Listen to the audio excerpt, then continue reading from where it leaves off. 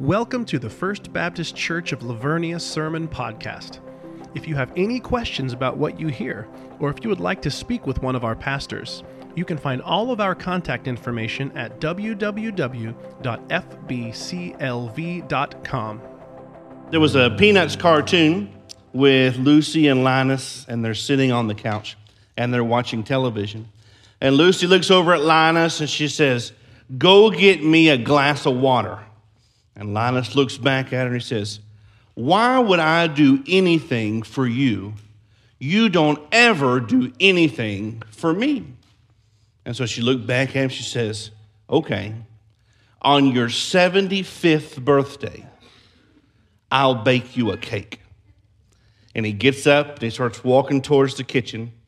And the caption said, "Life is more hopeful when you have something to look forward to." That poor guy was easily encouraged if he was motivated to get up and go get a glass of water, because 70 years later, she may or may not bake him a cake for his birthday. But isn't it true that we often do have hope based on what is coming next? So we just finished up the Thanksgiving holidays. And in the weeks or even months before, we looked forward to Thanksgiving and we said, "I really hope that Aunt Jo makes her deviled eggs this year. I really hope that Uncle Brian is nice to everybody, because we know he's crazy and he goes off kilter sometimes. I really hope that I can find my stretchy pants so that I can eat all that I want to. I really hope my team wins the game." And we have this hope looking forward to an event. And then Thanksgiving comes and we eat all the food. And then we watch the game and we take a big nap. And then it's back to school and back to work. But then we say, but it's okay because Christmas is only 4 more weeks. And so then we hope towards Christmas. And we say, I really hope the next 4 weeks go fast. I really hope I get presents this year. I really hope that 2024 is better to me maybe than 2023 was. And so I believe it's a truth that in our lives, hope is a motivator and it's an encourager as we look forward to events, but there's still sometimes that we feel hopeless. This morning we're going to begin our Christmas series for this month called God With Us. We're going to look at 3 statements that we often are offered or we offer to other people when we or they are feeling hopeless. And we're going to see these statements are actually true because Isaiah tells us that they are. If you have your Bibles, turn to Isaiah chapter 9. We're going to verses 1 through 7 today. 3 pieces of advice that remind us that hope is here and his name is Jesus. What is something that you have said to a person when they're feeling down or they're feeling hopeless, or maybe it was you and somebody said this to you? Point number 1. Better days are coming, right? They are on the way. To be good stewards of God's word, we're going to be in Isaiah chapter 9, so we need at least have an idea of what's happened in chapters 1 through 8. Isaiah is our author. He is writing and he begins with a vision that God had given to him. It was a plan full of grace and glory for a rebellious people and the world. Isaiah tells them about their wicked sin and how they are keeping themselves from a promised hope, and they have got to learn this lesson. God's way is always better than their way. What a lesson that was written, 2,500 years ago that somehow we still struggle with in our lives today.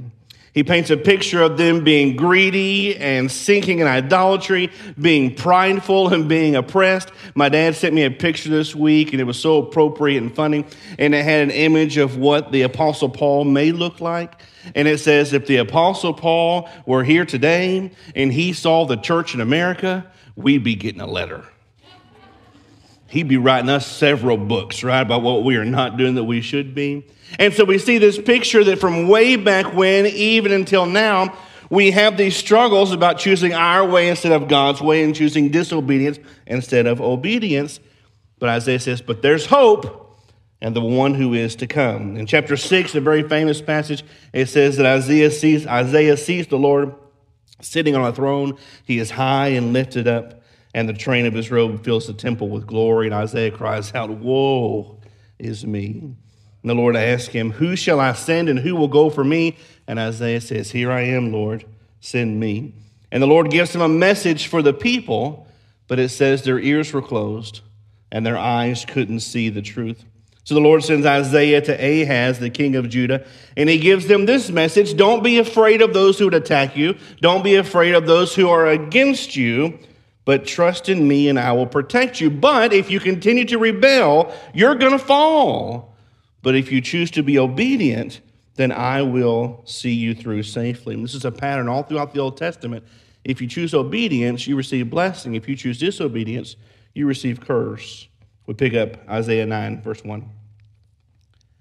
But there will be no gloom for her who is in anguish.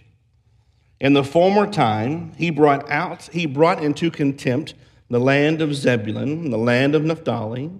But in the latter time, he has made glorious the way of the sea, the land beyond the Jordan, Galilee of the nations. There will be no gloom. So he's painting this picture of, we see a people who are choosing and living in disobedience, a people who are lost, a people who refuse to see the truth or to do anything about their own disobedience and their rebellion.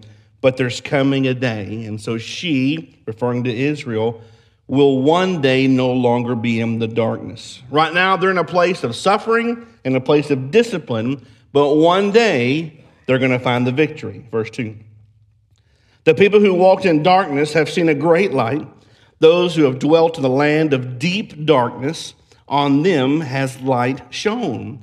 So those who have walked in the darkness, they have refused Isaiah's appeal. So in chapter 2, verse 5, he says, O house of Jacob, come, let us walk into the light of the Lord. So he says, one day you're going to see the light, but you're not there yet. And he's writing as though it's already happened. The light is here and the light is coming.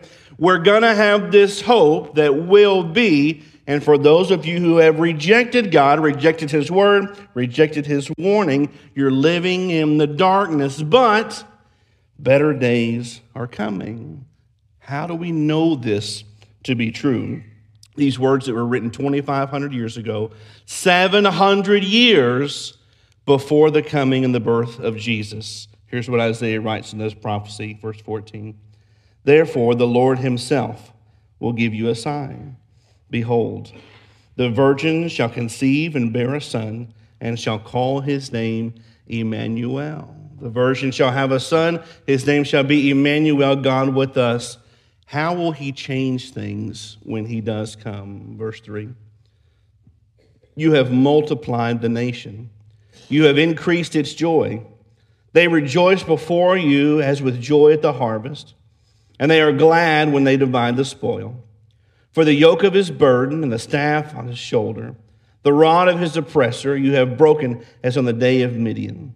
For every boot of the tramping warrior in battle tumult and every garment rolled in blood will be burned as fuel for the fire. You have multiplied the nation. This could be referring to God's promise and covenant with Abraham to make his descendants like the sands of the sea. Could be referring that you have multiplied the nations in that there was a remnant in Israel, but one day when the one who is promised comes, salvation shall be open not just to the Jew, but to the Gentiles, so the nations have been multiplied. You have increased joy. People will move from darkness into light, from gloom into honor. This is a joy that is greater than the farmer at the reaping of the harvest, joy that is greater than a slave who has been freed from bondage, joy that is greater than the soldier after a victory or a prisoner set free. Every enemy will be defeated. Every boot and war garment dipped in blood will be burned, because there is a day that is coming where there will be no more war. Now, here's what's beautiful about a passage of Scripture like this, and is so important for us not to miss. As you read through this, and I feel the same way, maybe you don't, but as I'm reading through it, I'm going, Lord, I recognize that every word of Scripture is true. And I recognize that it is only by your divine will that we are looking at this passage today in your church worship service. But Lord, I don't know what this means for me. Because as you're reading through these verses, you're talking about blood, you're talking about war, you're talking about a people of Judah who are being attacked by the Assyrians, you're talking about being warned and not listening, you're talking about farmers reaping and prisoners of war being set free. How do I take that and put that into my own life? When we're looking at other passages, we read it, and it says, do not lie to other people. We can go, I get that one, Lord. That makes sense. Do not lie. But as I'm reading these things about a people so far along, so far away, so long ago, what do I do with that in my own life? And here's what God spoke to me about these few verses. Isaiah is writing to a people who are under attack. And maybe you are not under attack as in that you are in a physical war, but you are certainly under attack, maybe spiritually, mentally, emotionally, or even physically. And maybe you're being attacked by the enemy, by the world, by family, who you thought were your friends, by work, by society. Maybe you even feel attacked by the church. And Isaiah says, better days are coming. He warns them about this danger of disobedience, but they didn't listen. He says, you've been warned. And I would think that most people here today, you have been warned at some point in your life. You have been told that disobedience to God is a very bad idea. That's not something new. That's something that's way out there. And yet so many times we don't trust that warning. And we choose our way over God's way. And so maybe what God needs you to hear today is that you are missing out on a promised hope and a blessed presence in future because you keep choosing disobedience when you've been warned and you know better. He says there's going to be joy for the farmers at the harvest. There's going to be joy for the warriors when they are victorious. And maybe the last thing you feel right now in your life is joy. And you need to be reminded that better days are coming. That one day Jesus is going to return and there's going to be a reaping like there's never been before. There's going to be a victory like there's never been before. And if you follow and trust and know Jesus, you've already won the battle. You are on the winning side, so don't lose hope. Better days are coming. Isaiah continues, he tells us this, number 2. You are not alone. We love to watch different reality television shows. One of our favorites is always Survivor. It's been on for 217 years. So we're watching one of the older seasons. We just finished it this week. And it's always peculiar to me that they'll have, like, let's say 10 players left. And they'll say everybody's going to reach in this hat and pull out a color. You're going to pull out blue, you're going to pull out red, and then we're going to divide you up into 2 teams. And I know it's supposed to be random, but the teams always look stacked when I'm watching the show. So they'll always reach in, they'll grab, okay, it's a random draw. And you look over at this team, and there's 5 players, and 4 of them are tall, fast, strong, athletic. And then this team over here has 4 players who are not as strong, not as tall, not as athletic. And you're going, this doesn't seem very balanced. So we're watching this, that's how it is. 4 out of 5 over here, really athletic people. 4 out of 5 over here, not so athletic. But one of them, super athletic, used to be a professional athlete. So they're having to jump, they're having to run, they're having to climb, they're having to swim. And the one guy on this team, he's incredible. So he is fast, he is doing everything as quick as can be, but he's having to wait. Every challenge they're doing, he's getting done going, you guys got to come on. Because he's so much stronger and faster than the rest of them. And when we use this phrase, you're not alone, usually it's a phrase of encouragement. When you're walking through a sickness or a struggle, we say, hey, listen, you're not alone. We're here for you so that we'll walk through this with you. When you're going through a heartache, hey, you're not alone. Stop fighting the battle by yourself. We're right here with you, and that's a good and encouraging thing. But we see other times in life, like when you're in a team race, and you're the only one who's athletic and the rest of your team is not athletic, you're going, if I was alone, this would be way easier. I could win this if I was by myself. I've done group projects before. I know how that works. One person does everything. The rest of them going, you're doing great. Or they just slow you down or you're waiting on their progress. So I see the picture that you are not alone should be a good thing, but it doesn't always feel like a good thing. Because you're going, these people are holding me back. They're dragging me along. And so Isaiah paints this picture. What we'll see next telling us, you're not alone. But it's not that you are tied to or that someone is with you who would ever hold you back or someone who's going to hinder you. Instead, he says, you have got to understand this. If this whole world forsake you, you are not alone. And the one who is with you will always lead you, guide you, love you, and protect you. You don't want to live without him. Verse 6. For to us a child is born, to us a son is given. And the government shall be upon his shoulder, and his name shall be called Wonderful Counselor, Mighty God, Everlasting Father, Prince of Peace. A familiar passage, a prophecy about Emmanuel, God with us. For unto us a child is born, fully human and yet fully God. A son was given, leaving the glories of heaven to come and live a perfect life, die a criminal's death, so that we might be saved by grace through faith. The government shall be upon his shoulder. He'll be the ruler of nations, the King of kings, the Lord of lords. He shall be called Wonderful Counselor, which means he is the only one who has wise plans because he knows all that has been, he knows what is, and he knows what will be. And not only is he wise, but he is the mighty God, showing there is no other prophecy that could ever be pointed to anyone other than this is Jesus Emmanuel. He's only wise enough to know what needs to happen, but he has the power to make it happen. The everlasting Father who loves us, guides us, disciplines, and protects us. He is the Prince of Peace, a ruler who brings peace and not chaos. And maybe this is what you need. Maybe this is exactly why God has you here in this place. It's by no accident. He needs you to hear this. Let your ears be open and your eyes to see.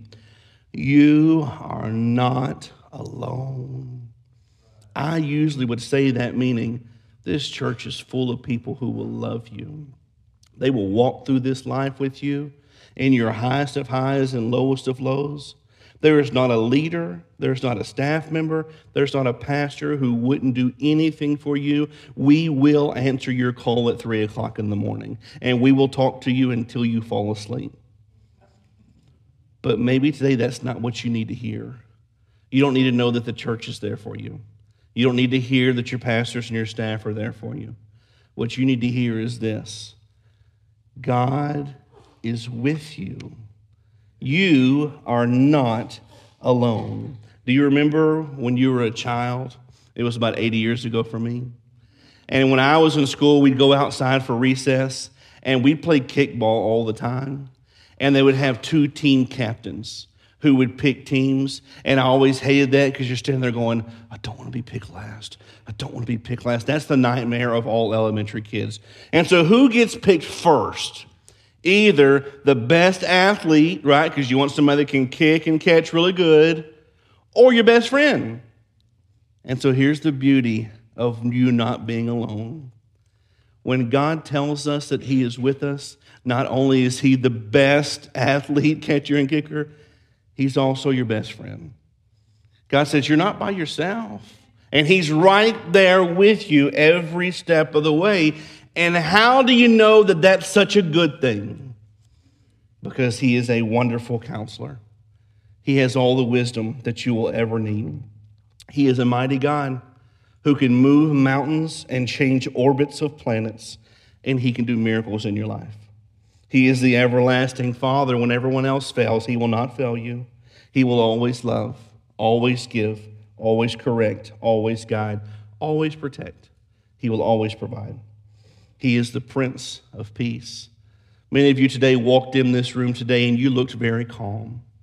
And you looked very collected, as if everything was right in your world, but your mind and heart are full of anxiety, fear, guilt, depression, sickness, doubt, anger, unforgiveness, uncertainty, and hopelessness.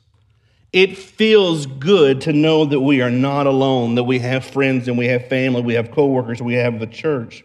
But what should give us the most hope is to know that we are never alone because God is with us. Are you struggling? Are you hurting? Are you hopeless? Has someone said these words to you? It's going to be okay because, number 3, God is in control. I saw this picture not too long ago. I think it's very appropriate, and it makes me laugh.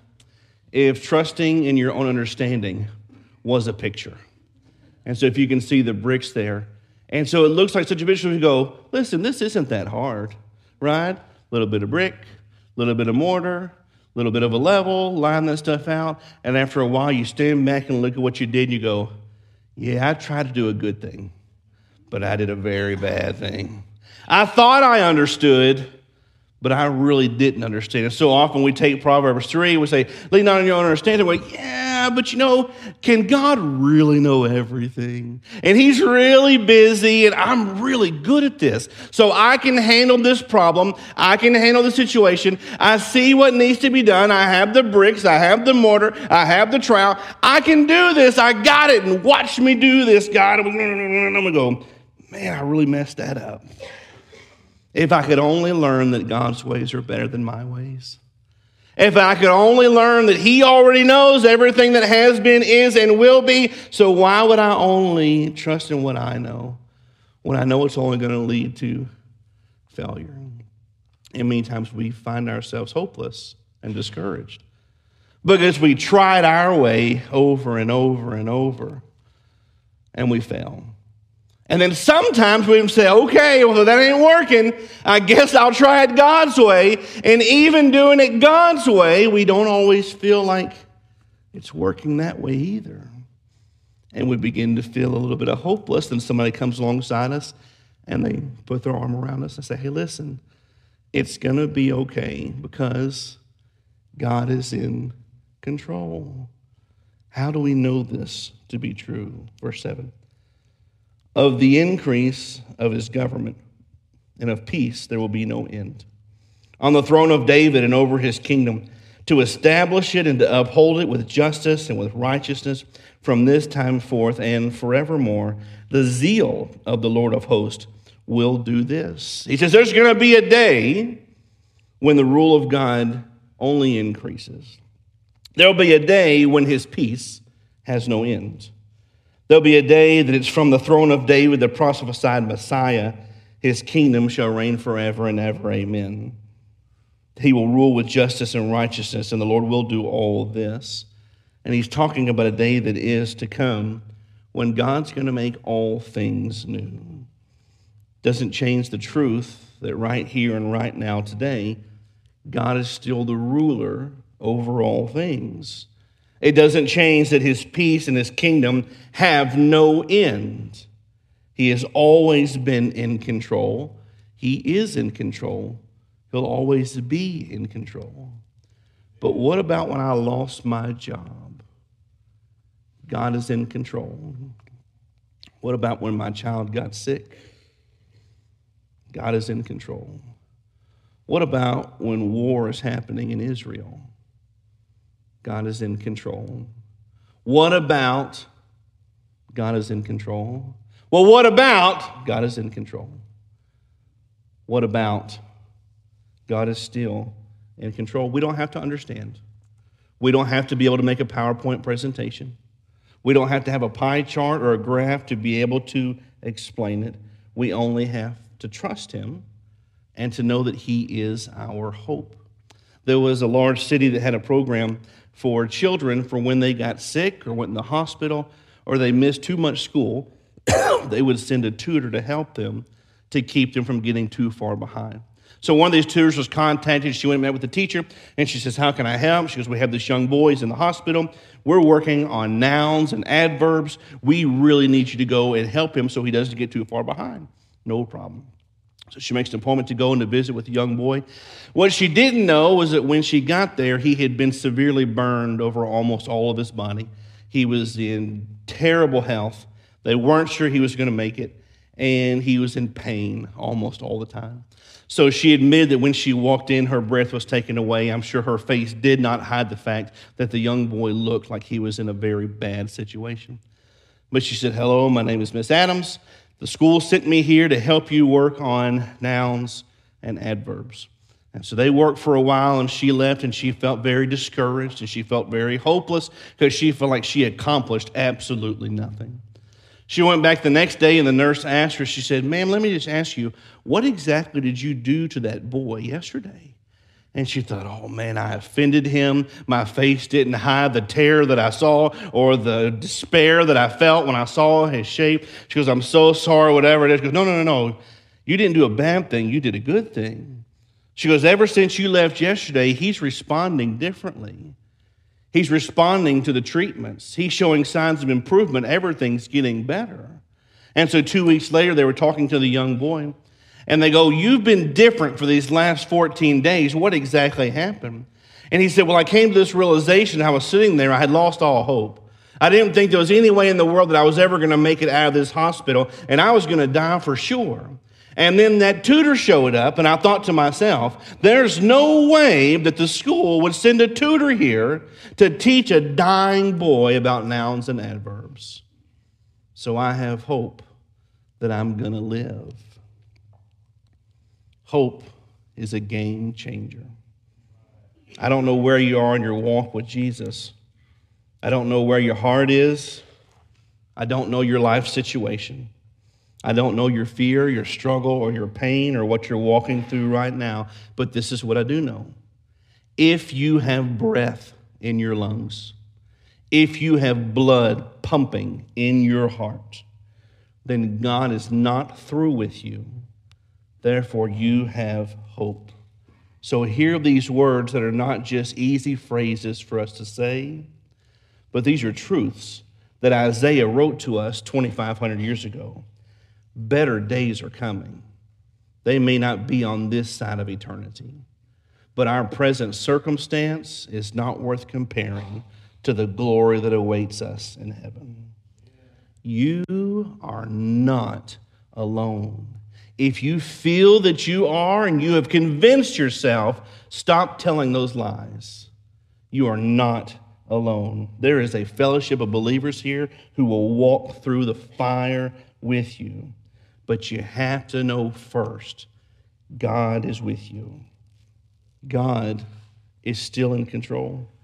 You never have to doubt that, but instead know that He is Emmanuel. He is God with us, and He will always be our hope.